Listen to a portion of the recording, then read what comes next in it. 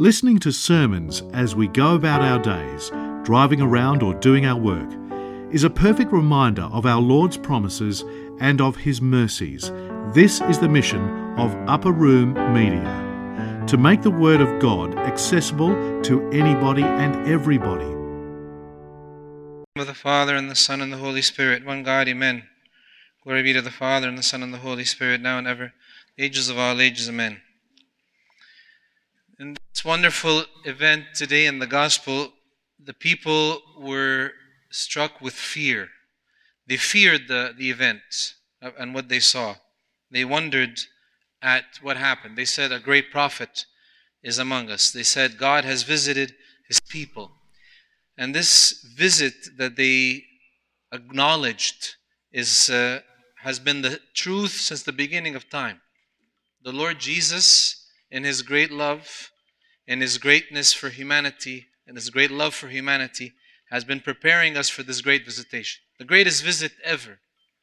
The greatest visitation of all time. And we saw it happening from the moment Adam and Eve fell, that the Lord visited His people. He entered and they felt His walking in the field in the cool of the day. This is God's visitation. And God continues to visit every generation from one moment to the next. So this is the scene, right? The raising of the widow of Nain. God has visited His people. So we want to understand, why does God visit His people? Why has God visited His people? Now, what's the point of this great visitation? What's the point of us celebrating it and thinking about it? So, first it says, and this was the words of John the Baptist, and he acknowledged these words when he saw the miracle that happened of the birth of John the Baptist. And he said, "Blessed be the Lord God of Israel, for He has..." I'm not sure what that is, sorry. "Blessed be the Lord God of Israel, for He has visited and redeemed His people." Blessed be the Lord God of Israel, for He has visited and redeemed His people. And again, a visitation for redemption. Again, what does that mean? A visitation for redemption. We think of the words, and the moment the Lord Jesus arrives to this coffin and touches the coffin, this is the greatest visitation. Could you imagine the joy and the awe that the mother of this boy was struck with when she saw what happened? This is, again, the visitation. Again, the word visitation comes up regularly throughout Scripture. In 1 John it says, "For this purpose the Son of God has manifested, He might destroy the works of the devil." Why did He visit? To destroy the works of the devil. From the moment Adam and Eve fell, destruction entered, or sin entered into the world. Corruption entered into the world. And it caused an immediate decay of human nature, of humanity, from the beginning. So the promise of the coming of our Lord was a promise of eliminating this destruction. The Lord came to destroy the destroyer. The Lord came to remove destruction and corruption from our lives. St. Paul says in Hebrews 9, He appeared to put away sin by the sacrifice of Himself. This is why He appeared. Why did He visit? Why this great visitation? So that to put away sin. To put away sin by the sacrifice of Himself. Now we think, what does it mean for someone to sacrifice himself? No one can, again, do this effectively except God. No one can do this properly except God incarnate. God, man, infinite, sinless. That only combination is in Jesus Christ our Lord. The Lord Himself said the words when He spoke after the restoration of Zacchaeus. He says, "For the Son of Man has come to seek and to save that which was lost." Again, so these are all examples of why this visitation. What is the purpose of the visitation? To destroy the works of the devil, to seek and to save that which was lost, to restore man once again to the place where the Lord had created him to be in.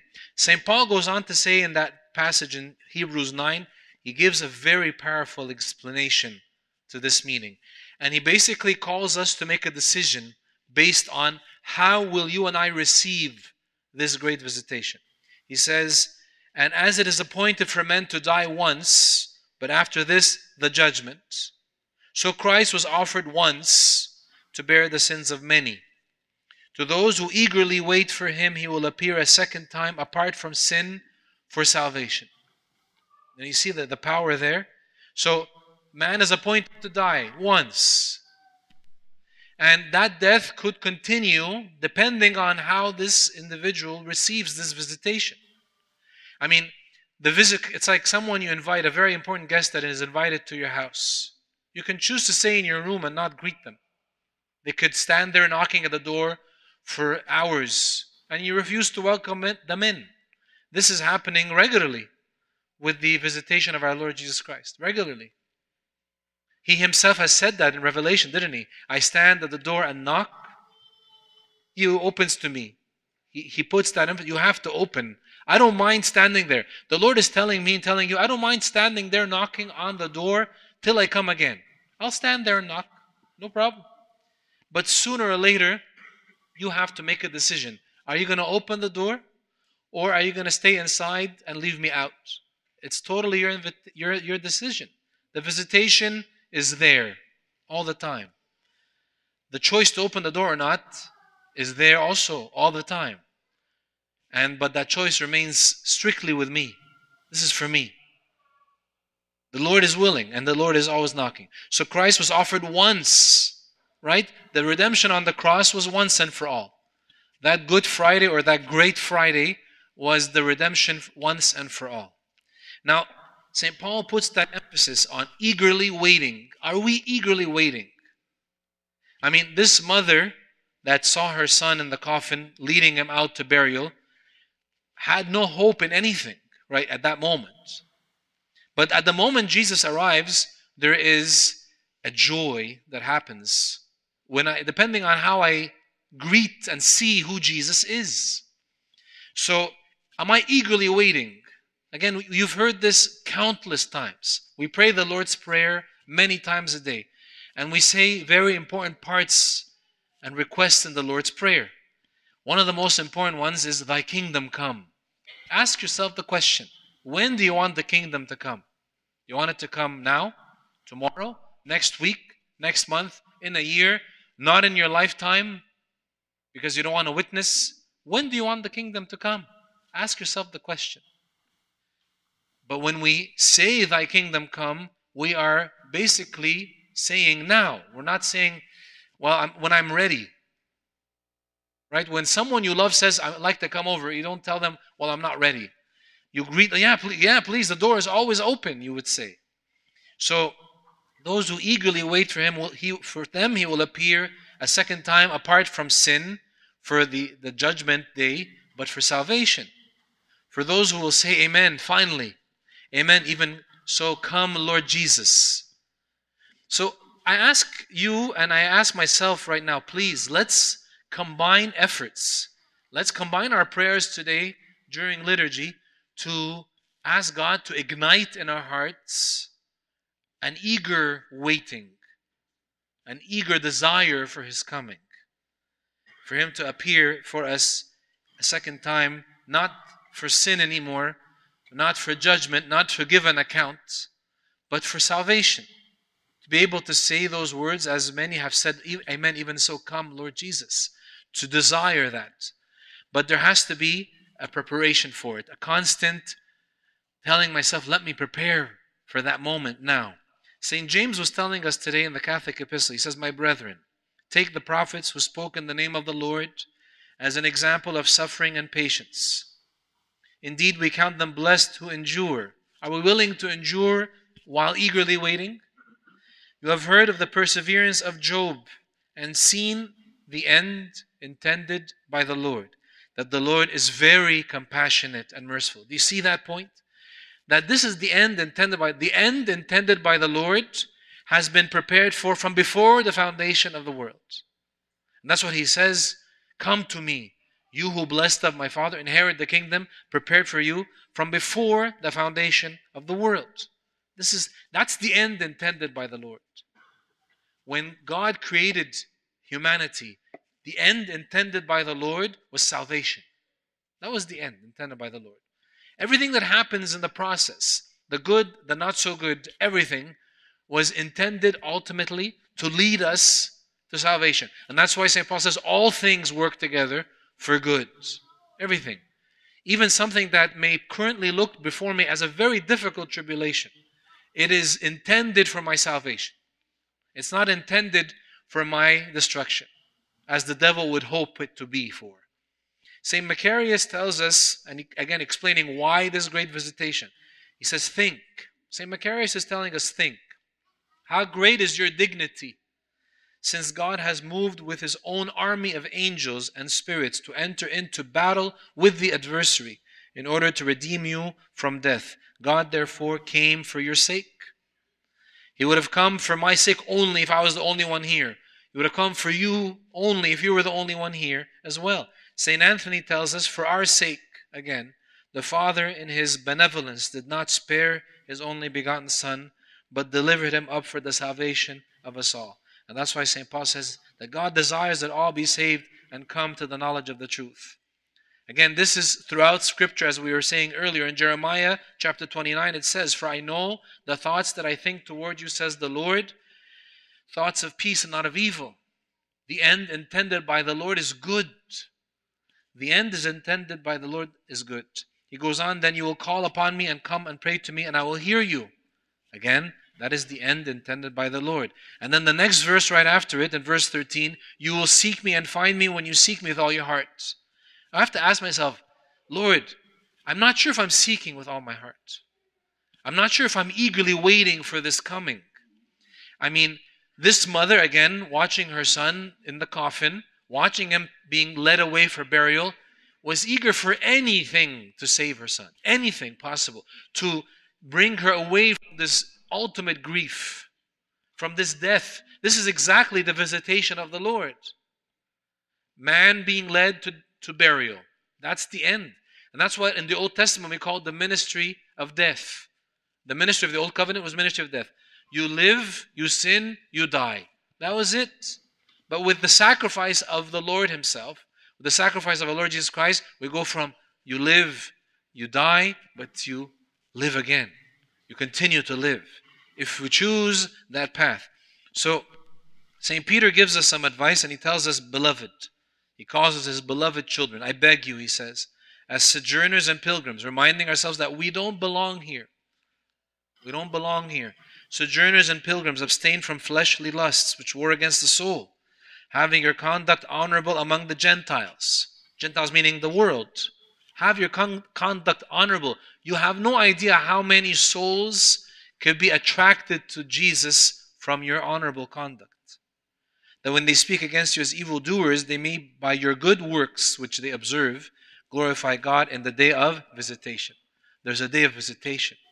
That visitation has been planned for good and intended for good. St. Paul tells us, let us consider one another in order to stir up love and good works, not forsaking the assembling of ourselves together, as is the manner of some, but exhorting one another, and so much more the more as you see the day approaching. Again, that great day of visitation. You remember this scene? What is this scene here? What is this scene depicting? Anybody recall? The Mount of Olives, yes. And this is, yes. When Jesus entering Jerusalem, he's looking up from atop of the mount, looking at the city of Jerusalem. And it says here that he looked at the city and wept over it. It says he wept for the city. Know for sure that the Lord weeps with us and for us in our difficulties. Surely the Lord is looking upon the world right now and everything happening from east to west and north to south and weeping. Now, why was he weeping? What did he say here about Jerusalem? I'll take you to Luke chapter 9 and a little excerpt of the passage that talks about this scene. It says in it, now as he drew near, he saw the city and wept over it, saying, if you had known, even you, especially in this your day, the things that make for your peace, the day of visitation. If you only would have known why I am here. That's why the church emphasizes so much the day of the Lord. We call Sunday the day of the Lord. St. Paul says, don't do as the manner of some. There are some that have basically diluted the day of the Lord as any other day. But Sunday is not any other day. The church from the day of resurrection onwards has told us, do not forget the day of the Lord. Do not forget to assemble on Sunday as a reminder for that memorial. It's not enough, for example, to say, I will go to Sunday school on Sunday. I will attend a meeting on Sunday. Sunday doesn't start at 11 a.m. in the church schedule. Sunday starts in the morning with the liturgy, celebrating the day of the Lord. This is very important.